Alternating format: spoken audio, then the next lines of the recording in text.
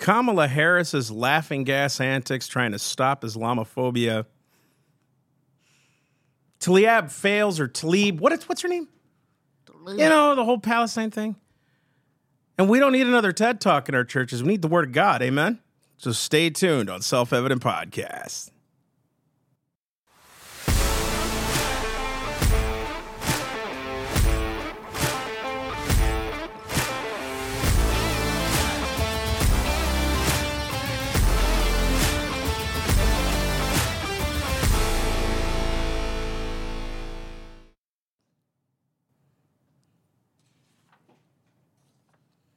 I'm joined by the beautiful woman on my left.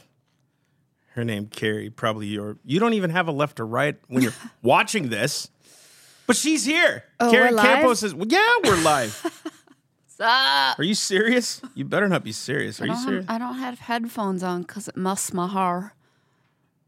Okay. So listen,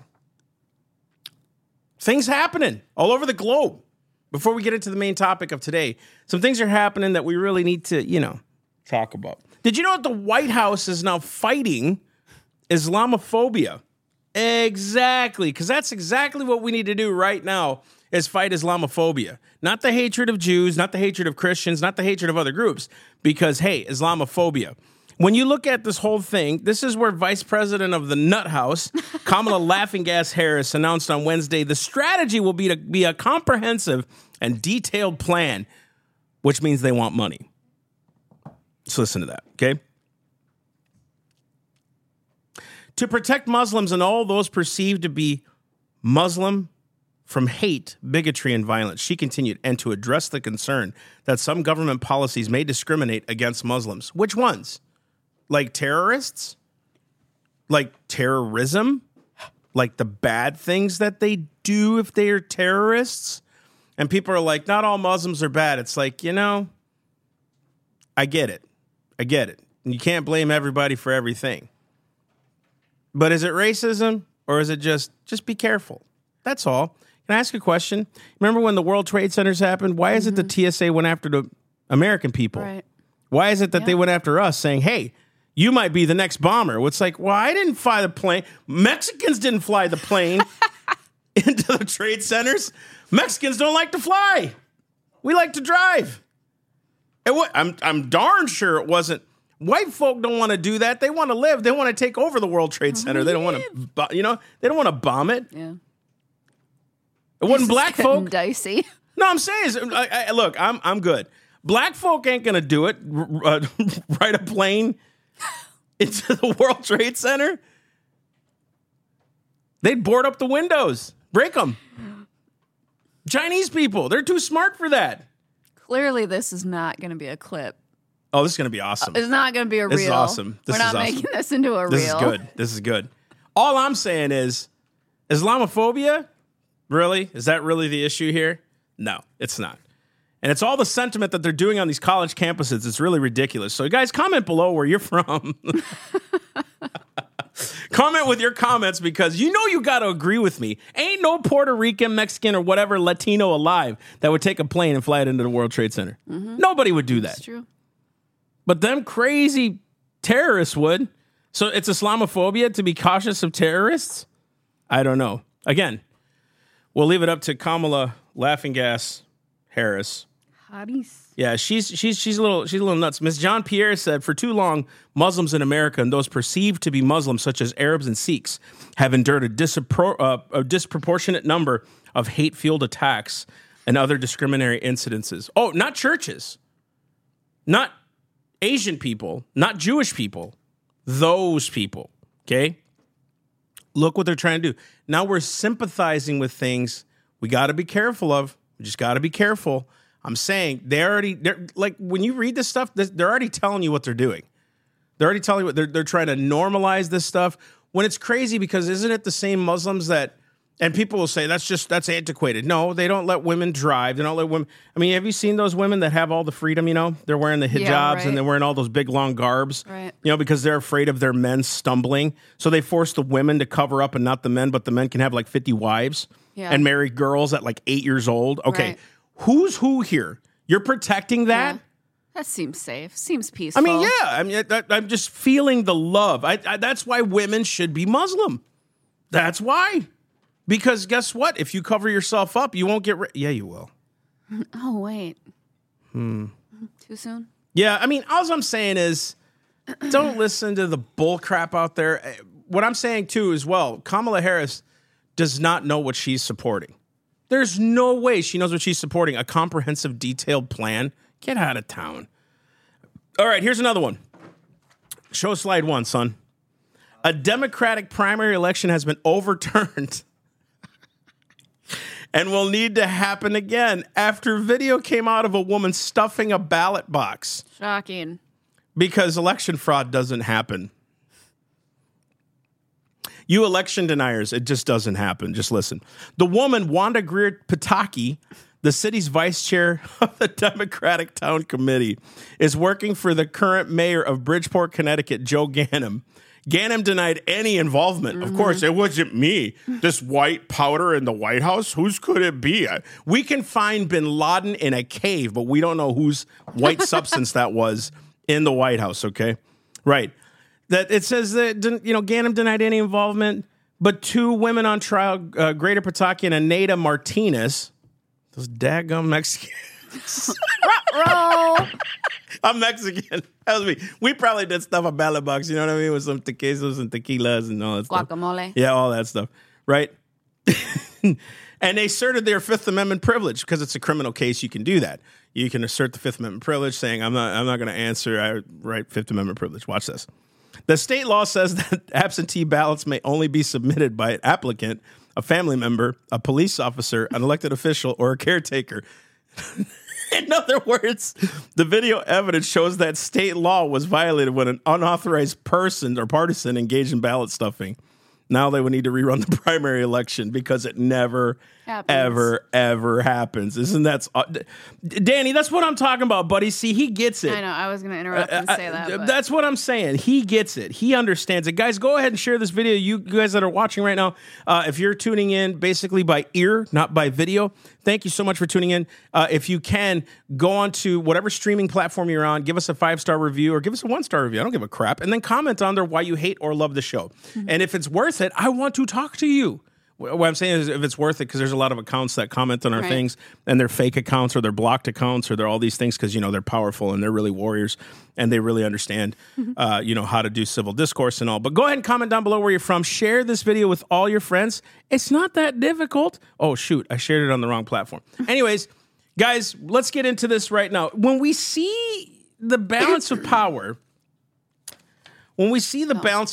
shifting, right? Because, the Democrats are running afraid right now. Mm-hmm. They're like, hey, we screwed up the country enough. We've put it in some debt. Inflation's up. I think it was like some 18%. They're saying now the job market's on the rise. Well, yeah, you dummies. It's seasonal, right? It's happening now. Right. My last quarter was up. Okay, cool. Well, you destroy it for 2 years, and then when people finally get back to work, you're like, look what we did. We fixed it. Yeah, you did. So they know it, right? So then the balance of power is freaking out right now, and they're like, oh my gosh, if Trump gets the nomination, blah, blah, blah. Some guy actually said on one of the recent shows, that we got to put a bullet in Trump's hand basically to stop him. It's geez. And nothing happened to him. Nothing happened to Madonna about blowing up the White House. Nothing happened to those guys, right? But you think about the balance of power and how it needs to swap. And we know a guy who can restore power to your own home or business. Energy Ops LLC.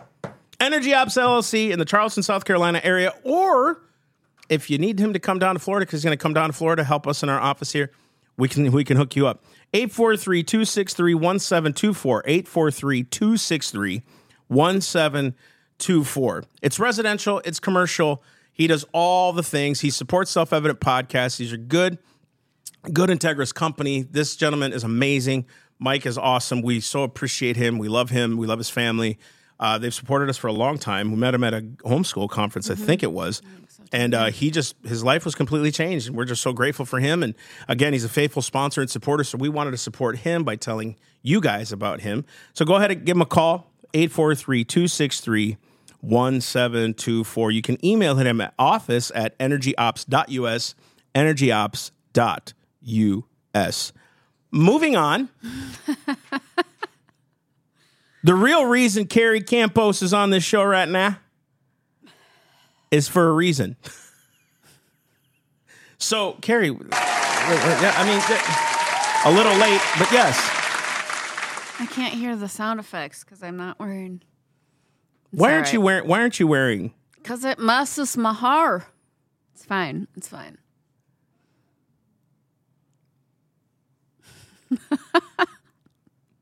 You just have to be in my world to understand this beautiful woman here. She's the kind of woman that marches to the beat of her own drum. She's the kind of woman that if she doesn't like it, she just doesn't partake in it. Without saying a word, she just retreats. She's the kind of woman who's got a great word for people, who loves people. But then at about 7:30 starts to check out. So we could start a get together at about 5 p.m. By 7:30, she's done. True. 7:45. My night's getting started at about 9-ish, but hers is done at about 7:30. And if you guys could relate to that, type amen in the comments. She's also a woman of faith. She's a woman of God. She preaches. She does all that stuff. She runs a lot of what Self-Evident does. She books all the tours. She's doing a lot of the fundraising we do.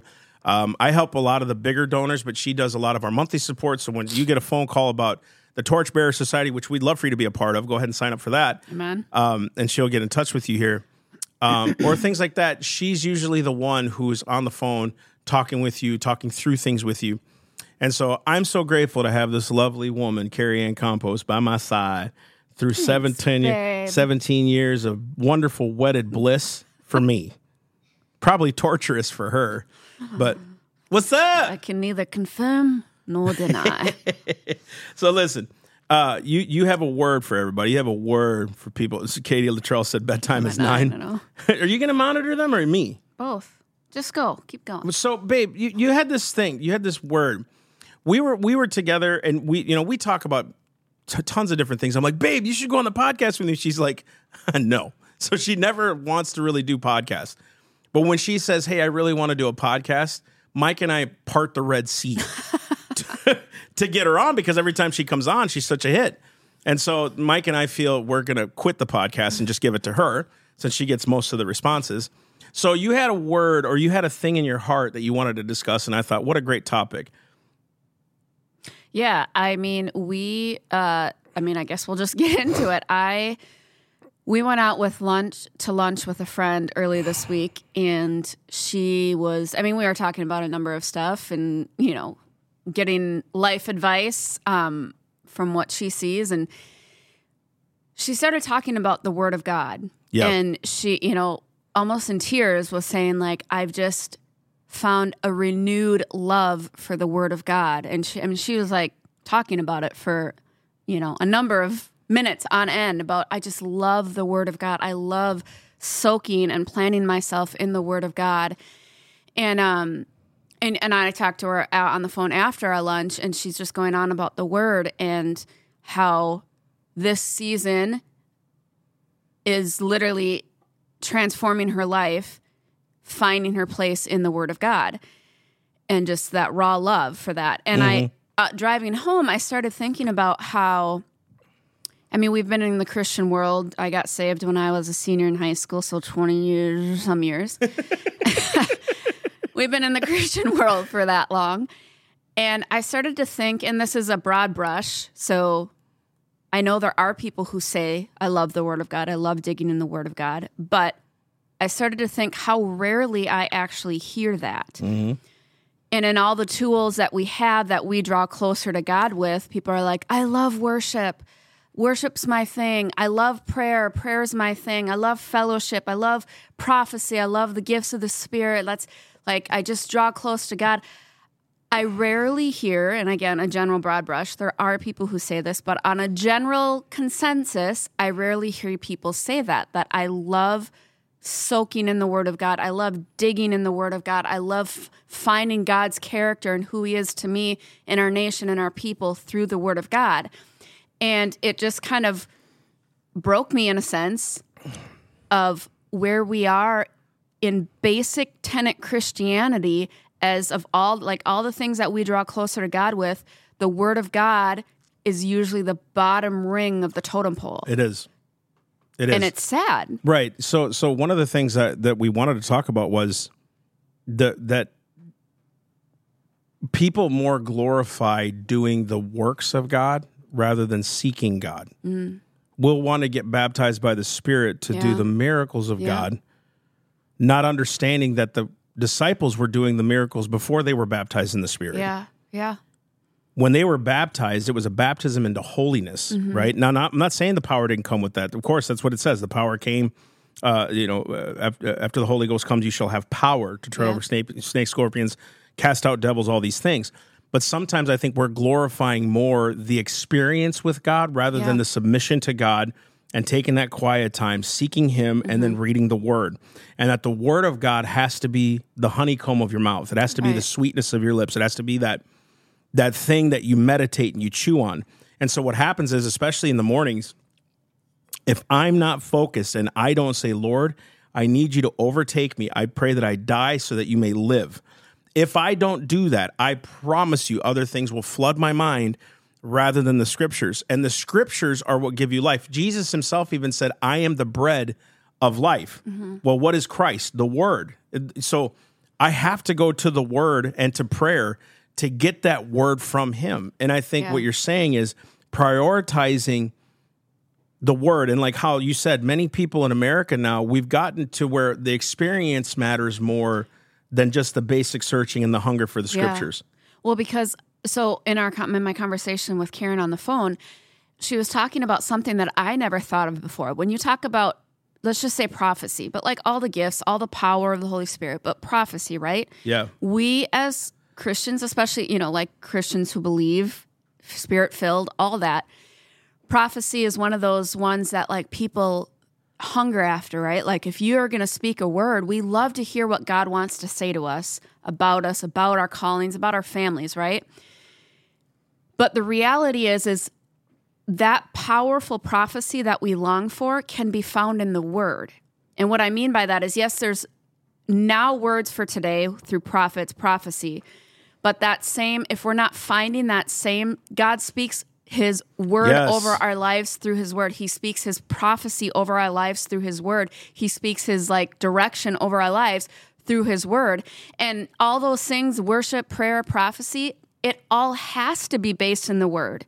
Or you don't know if it's off. Bingo. You don't know if it's truly the heart of God. And I just think how often we got led astray for a while. And it was, you have to find everything, your identity, all of it based in the Word of God. That has to not be the bottom of the totem pole. It has to be like literally the main thing. That has to be the only, literally. Because then your prayers become foundational. Yeah. Then your doctrine becomes foundational. Then your belief system about you, about others, right? Like for a long time, I was out to save souls because they were lost to me. Yeah. Right? And then I realized something. I started to love seeking to save souls, not just because of the Great Commission, which is important, right? That's a commission from Christ to go and seek and save that which is lost and all those other things. I just realized everyone is created in the image of God. Yeah. And what that did was it made everybody on this playing field, that everyone was created in His image. He wants them to return into that image. So like what He put in them is something that I want to see. How do I say this? What He established them and started off before the foundation of the world, created them or whatever. He wants that relationship restored. So when I started thinking that way, it wasn't just, hey, we need to go save souls because Jesus said so. That's important. That's a command. But when I realized, hey, man, God created them in His image and He wants to restore that relationship with them, it made sense. How did I get that? In Isaiah, that the covenant was broken and that He wants to restore that covenant. When I started reading the scriptures about salvation, I started reading the scriptures about the perishing of those and how God is not willing that any should perish. All that stuff starts to flood your heart when you're like, okay, why am I doing this? Why am I doing ministry? Why am I preaching on, why am I doing church stuff? Why are you a great mom? Why are you homeschooling? Why? Because we got a future that Christ said, train them up in the way they will go when they're old, They won't depart from it. That one. So like all those scriptures start to flood you. When you have that, you're not doing it out of arrogance. You're doing it out of, Lord, I want to honor your word. Right. So like that wasn't just the Spirit telling me to raise our kids in the truth. in righteousness and in homeschooling. It was the word of God that confirmed what the Spirit was telling us. Right. Does that make sense? Right. So when you believe something or you say, man, the Spirit told me, well, is that confirmed by the word? Because if it's confirmed by the word, then you can't deny it. Well, and that's what, like, we have so many notes of points that I want to cover, and this was one of the last points, but you're talking about it now, essentially, is you can tell Christians, for the most part, you can tell if their foundation of their walk is the Word of God. You can tell those Christians who have that foundation in the Word of God and those who don't. Truth. And some of it's obvious because, like, they're living in straight out sin, and they're like, we had one particular instance recently where they're like living in straight out sin, and you're saying to them, well, the Word of God says this, and he's like, that's BS. Like, literally told me that. Yeah, literally. He's like, I don't believe you. I was like, what's to believe? Like, it's literally the word, bro. Right. So that's why I'm like, you can literally tell. Like, you don't even have to ask. You don't have to say much. You can tell people's lives by how they operate, what their identity is, if their life and base is found in the foundation of the Word of God. Yeah. And you think about, like, how many times we have all these issues that we deal with, anxiety, like sex before marriage, all these issues. And our question generally when we're counseling people first question is, are you spending time in the Word? And what's the number one answer we get? I mean, that's kind of, no. Literally almost 95, 96, 7, 8, 9% of the time, it's, are you spending time in the Word? No, not really. I like worship. Right, you know what I mean? And so that's that whole concept. But what I was going to say is, on my drive over here, I'm thinking about this topic, right? The Word of God, and how literally vital it is to our walk with God, but our walk in life, and how I've heard all my life pastors, leaders trying to pep talk their congregation into spending 10 minutes in the morning with the Lord. Just 10 minutes and it will make your day so much better.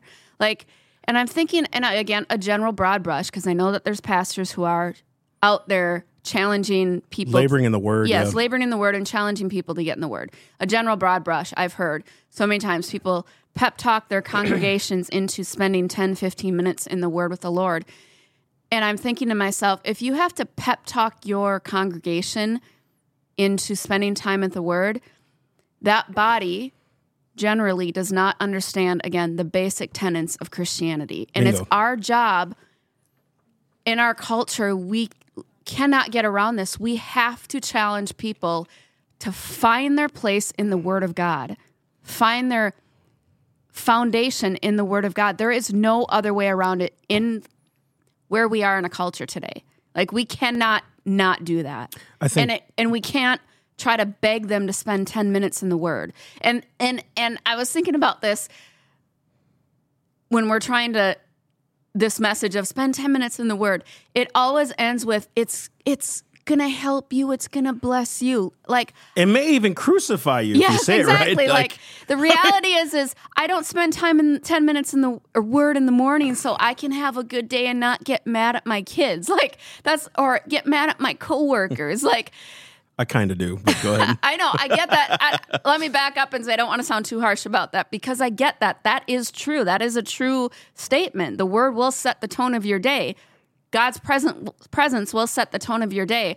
But if I'm trying to talk you into it by how it will benefit you, like, that's selfishness. That's exactly it. Since when we became Christians, once again, Carrie Campos on the Self-Evident podcast here. Since we became Christians, Jesus, Paul actually wrote, our life is not our own any longer. We're bought with a price, which means we're done. Romans talks a lot about crucify your flesh, mortify the deeds of your flesh. John the Baptist said, I must decrease that he might increase. I mean, we've been buried in the likeness of Christ's death. We will be resurrected in his likeness of resurrection.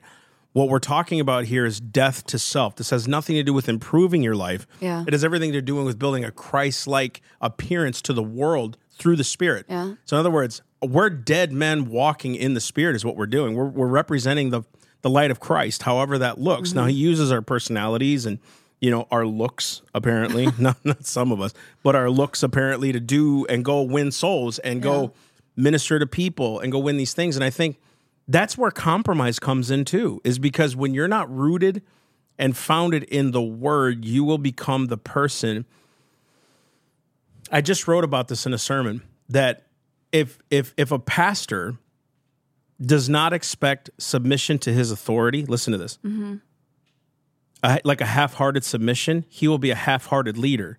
And in turn, his sermons will try to be used to keep the congregants instead of sending the congregants out to the world. Challenging so in other words, yeah. I'm feeding them because they're not really submitted to the vision Christ gave me through the word of God. And so what happens is, and I'm not saying every pastor, there's many pastors that are standing right now, but it's hard to preach the word of God in full counsel when your foundation was trying to get them in through compromised means. Yeah. I have to be seeker friendly. I have to appeal to the masses. I have to appeal to the crowds. Well, you can't preach truth when you've appealed to their flesh. If they were drawn by the Spirit because you're preaching messages that are like, no, I need to die to me and live for Christ, then you're going to be able to keep preaching those things. And then when you preach a message of encouragement on grace, faith, love, all those things, they're going to want more of that because they'll understand the foundation of, I know what it's like to be in sin, but now he loves me so much that I'm in this. And then when you pray, like I just started praying this, I think you've been praying for me for this for a long time. Lord, encounter me with your love. And I want you to go that vein, but like I started praying that and it's not every morning that I feel this overwhelming sense of, waves of love.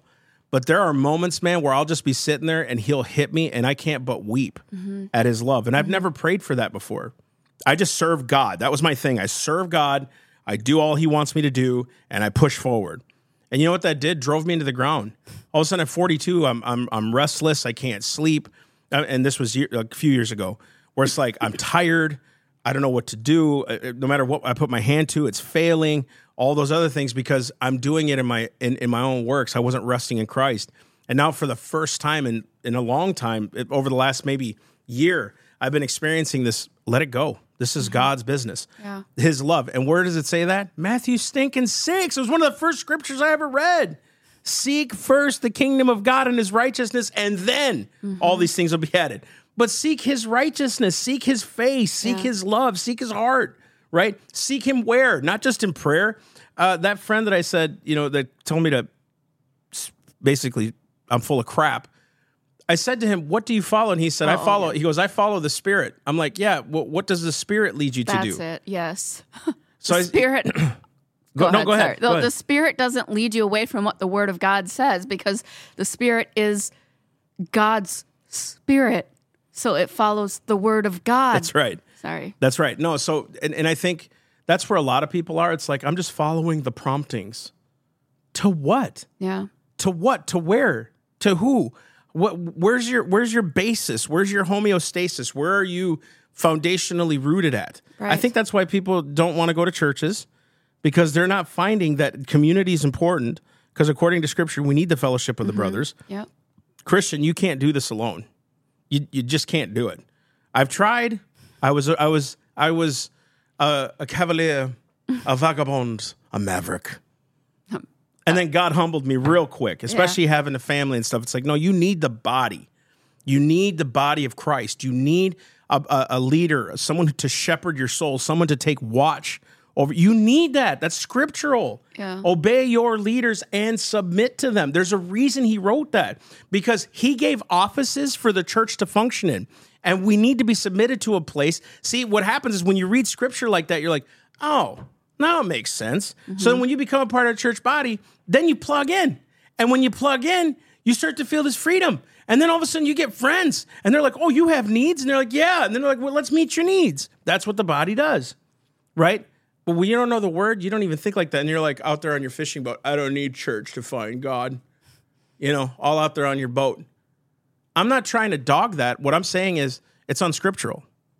It's unscriptural. There's so many things that are unscriptural now that we do in the body of Christ that we really need to rectify. Right. Again, that going back to this word, that are basic tenets of Christianity of what the word says, but we don't know the word. And I think, most of you guys know this. We got, got married. We were in a cult. And I firmly believe, again, what the word says, what the enemy meant for evil, God will use for good. So in this cult, we were almost forced, essentially, to get into the word daily. And so hours upon hours in the word, learning the words. I will say that was probably the best part. Yes, yeah. And so now coming out and walking in that revelation of God's love, it's taking that scripture and marrying it with the love of God, which there is literally nothing like reading the word of God with a revelation, a raw revelation of his love. Not believing his love, knowing his love. So I'll just share my story. Again, most of you know, I had cancer in 2022, went through chemo, all the things, was a year-long process. I had a colostomy bag. I had reversal surgery in February. So that whole year of being diagnosed with cancer, going through chemo, it was a traumatic medical experience. Actually getting diagnosed with, when we went into the hospital, having problems. That was a very traumatic night of horrible medical experience, right? But that whole year, I just felt like wrapped in God's arms. That sounds so cheesy, and I'm normally not one to use cheesy words, but that's what it felt like. I wasn't worried. I mean, I did come home from the hospital with some worries, but it was like it just kind of immediately dissipated, and I just had a trust. And I was in the parking lot at the before I went in to get chemo, one treatment, I felt God speak to me. You're going to hear that you don't have to finish this. And so it was just like I just felt God's presence, right? Then fast forward to a year later when I had the colostomy bag reversal surgery. It was not what I was expecting. It was a horrible experience. I have an NG tube in my nose, 10 days, ice chips and waters, in and out of the hospital, a horrible recovery. And I'm just hit with this terror, this fear. So it turns out medical PTSD is a thing that if you don't get healed from, it screws with your mind. But I just was hit with this terror that I can't even explain, terror about random crazy crap. And so for the first time, I'm realizing what people talk about when they have anxiety. I've never been one to be afraid, ever. True. I'm on a plane since I was a kid, and there's turbulence, and I'm yeah! It's not free. It's like a roller coaster ride. I love it. And I just walk out of that surgery with this. Yeah, you'd get on a plane. And on a plane, and we land in Dallas one time. We had supposed to do a connecting flight, and I'm almost in the point of I cannot get on that plane. So our friend Natalie has to call me. Goes through some inner healing right there in the airport. Anyways, first off, you have no idea what it's like when your wife has her her head buried in her arms, crying at a restaurant. And I'm sitting there, and people are looking at her and looking at me, and I'm like, I didn't beat her. I didn't beat her. I didn't do nothing. And she's all just afraid, trepidatious in the corner. I'm like, hey, it wasn't my fault. She's just dealing with something. That was a freaky feeling. I remember that. So I did get on the plane with the help of some Benadryl. Lots of Benadryl. I got on the plane. We made it home. We're here. We're alive. So we have what's at our church called Inner Healing, and Natalie comes over to my house multiple times in that maybe first 2 months after that surgery, maybe 3 months. And I am walking through these sessions, these inner healing sessions where it's what is the Lord speaking to you about this issue, about your beliefs? And the theme of all those sessions was God's unconditional revelation of God's love. But and it was this building up of understanding that. And the last session I did, we're going through the fear of health stuff and I see God speaking to me for the first time. So let me back up and say when I got out of the hospital the first time, and I love what these people were saying is true. Their heart was pure. They come over and you got to take the word and the word. Say the word out loud. That will be your key. That will be your cure. Take this word. Here's this book. Take the word and you say this and you do this because the word is powerful. That is all true. And that I don't think you were ready for that, though. It did minister to me, but it didn't change the foundation of my fear, my beliefs. Good word. So I'm in this session with Natalie, and I feel like I hear the Lord say, or I see the Lord say to me, I don't heal because my word says I heal because I love. And I just broke. Like, the word is simply acknowledging me healing, but I heal because I love. And it's not you taking the word in works that's going to bring your healing. It's realizing that raw revelation of my love. And I'm just like, it literally changed a core belief in me, if that makes sense. Like, understanding his raw revelation of his love. And it was obviously a series of weeks, but it was that moment, and I cry right now, it was that moment that, like, I understood for the first time his unconditional love as knowing it as a core belief. Like, my whole Christian walk was, you'd feel God's outpouring of love here and there, but there's one thing to believe it, there's another thing to know it. And so going back to reading the word, when I read now the word of God, it is transformed even my digging in the word of God. If you don't have a raw revelation of God's love for you, reading the word is going to be powerful, but it takes it to another level when you have that raw revelation of your love. So let me share this story. I've shared it with a number of people, and it's kind of comical, but it's powerful. So I'm reading in Exodus maybe like 3 weeks ago, and I'm just like, the Holy Spirit's just opening Exodus up, and when the children of Israel are leaving, and I used to read Exodus and the children of Israel and be like, those idiots, like, what a bunch of idiots. And now it's like, I'm sorry, Lord, I'm the children of Israel. Right.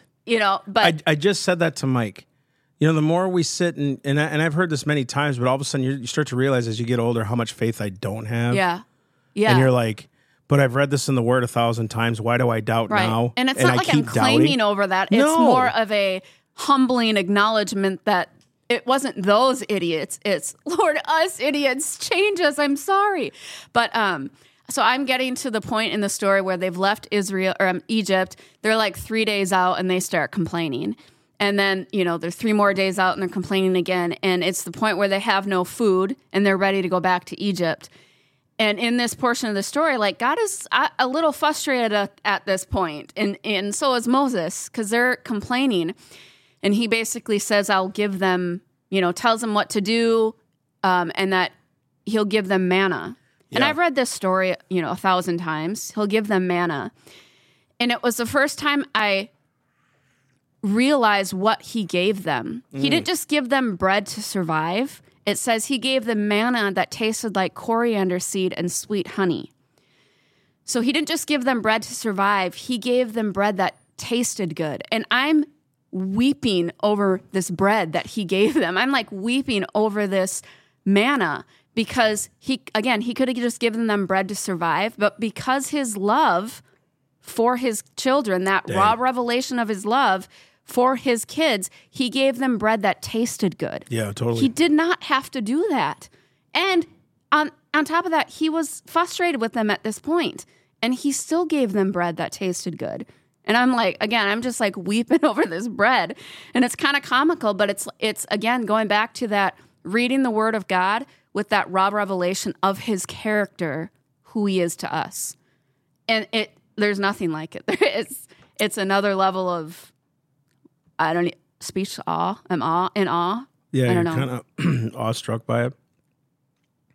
So I got a couple of questions. I'm watching this and I'm going through some of the comments,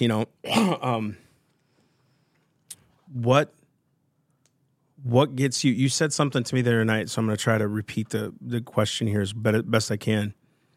I was frustrated one day, I think it was a few days ago, babe, that I came home and I was like, man, this morning was not a good time for me. I tried to seek the Lord, but 1,000 distractions came at me. And I couldn't, and I was like, I know I'm going to have a bad day because of it. Now, I didn't have necessarily a bad day. Yeah. It just wasn't a day that I'm used to, especially lately, just seeking God in a different way and wanting his love and all that stuff. And you said something to me, you're like, I don't even think like that. I guess he's just wanting to spend time with me or something like that. Can you explain what you said? You said that you didn't get to spend time with the Lord in the morning, and that you didn't, it wasn't that you felt condemned, but you felt I don't know if the word's I was frustrated. Frustrated, I really guilty, like I need to spend time with the Lord. I'm going to have a bad day. And I said to him, I'm like, I don't even think like that anymore. It's like foreign to me now because when I spend time with the Lord or when I don't spend time with the Lord, it's that I feel him drawing me in because he wants to spend time with me. Like I think we get so caught up in our thought process of I have to spend time with the Lord, and that's true. Like there's a discipline of it, and I wholeheartedly believe in that. But we talk about how like I have to spend time with the Lord. I have to spend time in the Word. But there's a difference between understanding, going back to that revelation of his love, that he wants to spend time with us and letting the Holy Spirit draw us in. And I've said this before, like, again, there's discipline. There's going to be times, and I'm not speaking this over you, there's going to be times where you listening, go to prayer, go to the Word, and you might get nothing out of it. It's that concept of going back and going back and going back. And Lord, I'm not leaving until you bless me. But then understanding, again, paired with that raw revelation of his love, knowing that, not even knowing, but feeling it, that he wants to spend time with you and him drawing you in is a completely different aspect of I don't have to spend time with him, if that makes sense. And it's funny because, again, driving over here, I was thinking about works, right? Because you could listen to this conversation and think, that's just works. And I thought to myself, like, how it's not the works that are works, it's the heart that's works. Ooh. So the actions don't actually change. So under works, you say, I have to spend time with the Lord. Sorry, okay, so the actions don't change. Under works, you say, I have to spend time with the Lord. I have to read, I have to pray. Under grace and love, it's still spending time with the Lord, reading and praying and worship. It's just the heart behind it. So the actions aren't the works. It's the heart is the heart. Yeah, works. One says I must, one says I get to. Yeah. You know what I mean? Like right. I must. If I don't check the box, and I didn't do my quota for the day type of thing. Actually, there's so much of this that I wrote last night. Yeah. So much of this for like think about a job. Think about people who at like your workplace or something like that. And I'll try to give a piece of this analogy. Think about people at your workplace who obey. They're all about punching in and out on time. They keep their work area clean. They do their quota, basically fulfill all the things of the law, but they're not submitted. Their heart posture is not for that company. And so what happens is they begin to nitpick things because they're discontented. So in other words, they're obeying. They got the check coming, right? They know that. But they're not submitted to the vision of the company. They're not submitted to their bosses. They don't really care about being there or not, but they're doing it to get the check. And so what happens is you go meet your friends, and instead of talking about, man, what are some ways we can make this company more efficient and grow it? Because when this company prospers, we're all going to prosper, right? What they do is they begin to nitpick with each other. They begin to smack talk each other, smack talk the company, smack talk this. And then what happens is you end up stagnant and stale where you're at. And you're never going to be trusted by your bosses because all you've done is shown that you're only there for a check, not for the company to grow. So how are they going to trust you with something up, right? And I started thinking about that when it comes to the heart posture with God. My heart posture is not to just seek God. The reason why I felt guilty is because like I'm on this wave with the Lord that I've never been on before. And I know it takes him to crush my heart. You know what I mean? Like, I know it takes broken vessels, you know what I mean, to like know. So like I don't want to do this anymore without him breaking me. Does that make sense? Yeah. Like I don't want to do preaching or ministry anymore without like my heart being gone. Like I want his heart. Yeah. And so that morning was tough. I mean, it was a tough day. Because I knew it's like I don't ever want to leave that place without knowing with full assurance, Lord, this is your day. So for me, it's a little different. I know some people will be like, that's a little harsh, Mass. No, there are things that I think some of us go through that we need. Like, I need that with God. I just need that assurance from God. I need his counsel. I need his encouragement. I'm that guy that's a words of affirmation guy. So I need that from him. I need him to sing over me. I need him to tell me that stuff. You are more acts of service. I really do believe this is quality time. Yeah. Quality time. So you spending time with God is like, he just wants to spend time with me. He wants to be with me. Notice your answers. Yeah. Mine is, Lord, I just need an assurance from you that this is yours and you got it. Yeah. I just need to know that. If you got it, man, I'll run 100 miles today. Maybe not. But like, maybe 2. But like, you know what I'm saying? Like for me, I need that. And so it wasn't guilt out of condemnation. It was I don't want to do another morning without him. Yeah. I don't want to do another morning I don't want that. Right. And so like this whole, past months have been like this revolutionary walk with me and him that I've never had before. That finally, after 20 years of like doing this, there's this just open door with God that I've never had. You know what I mean? That I need. I need it sorely, and I didn't even know it. Yeah. Which, all those things, I mean, again, going back to it's all of that can be found in the Word. Yeah. Obviously. And it's about letting the Holy Spirit make the Word come alive. Yeah, totally. When we were in this group cult, we went actually, you guys probably watched the podcast with Joe Zupitz. We went to, when we were all lived in Minnesota, and Joe and Heather lived in Minnesota and worked with Heather's dad, we went to their church service, and he said to me, and I can't remember if it was when we lined up or got in that circle. I think it was. He said, "Daughter of God, read the Word until it talks back to you." And it was like, at that time, what they said, you did. And I did.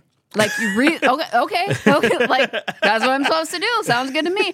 But I've used that terminology for so many people in our, years of ministry. Read the Word until it talks back to you. And the Holy Spirit will make it come alive to you because he can't not. And and I think about, when you said a word in your, what you were talking about, it wasn't really even what your end meaning was, but you said that might sound harsh. But that's the thing about the Word of God. When you bury yourself in the Word of God, you realize that there is a standard with God. And it's not, again, keeping the standard out of the works. It's keeping a standard through the Spirit and through the righteousness of Christ. But there is a standard. And that's what that concept of people who aren't in the Word, you see, do not have function in their lives. They don't have that standard, and they don't understand that standard is through the power of the Holy Spirit. And I was reading, I'm reading this book called God's Generals, and I've read it before, and I'm thinking about, as we're putting this together, about the price that was paid for us to have the Word of God. Now, obviously, we say, well, the price that was Christ paid. Yes, obviously. I'm talking about the price that people paid for us to have the Word of God. And all these people like William Tyndale, who was burned at the stake in England for translating the Bible from Latin to English. You have like John Wycliffe, John Huss, and all these people who are Martin Luther, who were persecuted immensely just to get the Word of God into the common people's language. And it's so ministered to me, and it kind of goes into fun facts. We'll be doing a show for Monday's podcast kind of about this, but ministering to the common people and how the price that they paid. We would literally not have a Bible in English if these men did not pay a price to go against, at the time, the Catholic Church, and the Bible is written in Latin, and even a lot of the Catholic priests couldn't read it. It was a super hierarchy that could read it, and then they dispensed what the Word was saying. They dispensed what their what they wanted, what they could get from it, which was usually money. You know what I love too about all the names you said? I'm not saying all of them, but many of them were just common people who served God. They weren't these upper echelon rich folk that had it all perfect. It was actually, Luther was crazy. You know what I mean? Crazy, different. He was just odd, unique. Yeah. But look without him being obedient to the Word or to the Spirit of God. Yeah.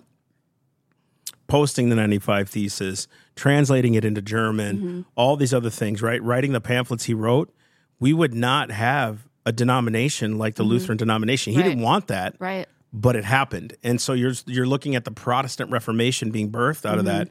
And here's just Luther being this monk who is a Catholic monk. Right. All of a sudden, poof, like, wait, we can marry. Wait, the Bible says the just will live by faith, not by rules, wickedness, works. And, it just, you start to see all that they fought and died for. Guys, go ahead and share this video with your friends. Again, Cari Camposan with Self-Evident Podcast. She might just take this thing over. We might just, me and Mike Mesa, cede from the union on this one and just take the losses, because every time she comes on, boy, she gets a crowd. Look at Gloria's quote. Cari spoke to me back in 2021 to get into the Word of God. Thank you for being obedient to God's voice. Amy said, being surrounded by truth terrifies people. Absolutely, because they walk in darkness. Yeah. You know what happens with light and darkness? You turn on the light, the cockroaches go, because cockroaches hate the light. And so I'm not calling people cockroaches. I'm saying darkness hates the light. Yeah. Darkness hates the light. And so when you come on them or come into a situation where you're in darkness, let's say maybe a certain situation like a college campus or something like that, that's, is liberal, or that's wicked, that does not believe in Christ, and you start preaching the word, vitriol happens. Why? Because they're not, they don't want that. And the Bible says they love darkness rather than the light. So we have to go and persuade them by the gospel through Christ to come to Christ. And that's a lot. There's a lot there. But how would you know to do that? And I think that's why most people don't witness either, babe. I think that's why most people don't share their faith, because they don't know how to be in the Word to even share their faith. Right. You know what I mean? They don't know what the scriptures are about that. For all have sinned and come short of the glory. That's an easy one. But what about scriptures like, it's appointed unto man once to die, and after this the judgment? Yeah. Better Better that the rock fall on you than you fall on the rock. You know what I mean? Or, I'm sorry, the other way around. Better that you fall on the rock than the rock fall on you. Is not my word like a fire, says the Lord, like a hammer to break. So like when you're praying over sinners, Lord, break that sinner's heart for you. Right. Is not my word like a fire, says the Lord, like a hammer that breaks the rock in pieces. That you want that heart to be softened, Lord, so that they may receive, Father. And knowing scriptures like that, it's like there's nothing we can't overcome. There's no, we'll get rejected, but that's promised too. So you keep doing it because the Bible already promised you'd get rejected. Yeah. You'd be persecuted. So you keep doing it because you know that was a promise. You don't get rejected and say, maybe I'm not called to this. Right. No, you keep going because of the rejection, because it was promised to you already. So knowing scripture is so important, even to share the gospel. Right. Right. I was going to say something, and then I just felt like maybe I shouldn't, because it's a little mocking. Say it. No, I say just, okay. Say it. So like have a dirty taint on your record here. Help me and Mike get the record back. When you're talking about like rehearsing scriptures, right? Okay. I don't want to do this. Like when you're in a church service and the pastor says a comment, this like is nails on a chalkboard to me, makes my skin crawl. When a pastor will say a scripture like Jeremiah 29:11, I know the thoughts that I have for you, says the Lord. Or they say, Romans 8:28, all good things work together. And like the whole crowd pipes up and quotes it with them, unasked. They just quote it with them to prove that they know scripture, but it's only like the common scriptures that is on every coffee mug that they know. I'm sorry. I'm not trying to mock, but yes, I look over and I'm like, yeah, I remember when you would see that quote and you'd be like, yeah, they missed the part about the 70 years of judgment. Yeah, like when they Jeremiah were talking 29. about like the joy of that one too, but the joy of the Lord is my strength. That was like after 70 years of judgment and repenting. So like, let's put it into context. And it's the same with Jeremiah 29:11. And that's the thing about like, and I think, we should end here soon, but like, go ahead and dictate I wanted that. to, well, it's your podcast. This is my beach. I wanted to like talk about like tips that we've used to study the Word of God. And it's not only just reading and obviously asking the Holy Spirit to open up the Word, but it's getting a concordance so you can learn what the Greek and the Hebrew meanings of these words are, because there is so much mistranslation in the American language. It's so limited into what it means. And you'll actually find that in the Word of God, you can have the same word, but mean two completely different things. And then reading even commentaries from like Spurgeon and reading about these men who sacrificed for the Word of God. Talk about like John Wycliffe was way like 300-400 years before Martin Luther. But Martin Luther kind of gets the credit. Obviously, he sacrificed a lot, but he gets the credit for translating the Bible. But it was Wycliffe that actually was the first one recorded to stand up against the Catholic Church and say, this is not scriptural, and to have a heart and desire to translate it. So he did a translation. And then after him was John Huss. And so all these, and just learning about those people and what they did for the Word of God, but in study, reading commentaries of great men and women of God, like Spurgeon. And Matthew Henry's got some good ones. Henry, So there's a ton of them. There's a lot of good commentary, guys. I put in there, if you guys look at the comments, blueletterbible.com. Blueletterbible.com is such a good resource. You can do whatever version of the Bible you read, type in a scripture, and it'll lay out each word, and you click on the Greek or the Hebrew meaning, and it'll show you everything in the context of what it said. Right. A good example, wives submit to, I'm doing a whole sermon on submission. Wives, submit to your husbands. That word submit is a whole different word than the submit of obey and submit obey to and submit to your leaders. And so you're looking at the two parallels and why were they different. And so it's really good if you guys go to blueletterbible.com. You can even get the app. I have it on my phone, so I'm always doing that as well. Tell them what you got. Sorry. Go ahead. I was going to say, tell them what you used to do when you lived in Jake and Heather's basement with the word. Yeah. I remember when I first got saved, I was like, and you know me, man, like once I'm on a vein. Yeah, he's 100 or nothing. So when I got into history and stuff, I was the same way. But like, I remember I'd crack open scripture. I remember one of the first books I ever opened was 1 Peter for some reason. And I started going through it. And the first scripture I ever memorized was 1 Peter 2:15. For so is the will of God that with good works he put to silence the ignorance of foolish men. So I would like write down those scriptures and highlight them and put them on my wall. Well, I started like putting 5 by, 5 by, what are they called? Something. 5 by 9, 5.5 by 7, something. 7. The little cards, the index cards, right? 4 by 5s, whatever. And so I'd put them on the wall. And as I kept putting more on, I just kept memorizing because I kept rehearsing them. And I'd pray over each one saying, Lord, just show me what that, put it in my heart. I don't want to just know it.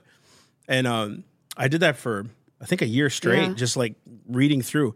And what that did was I realized that Katie Luttrell, a homeschooling mom, says 3 by 5.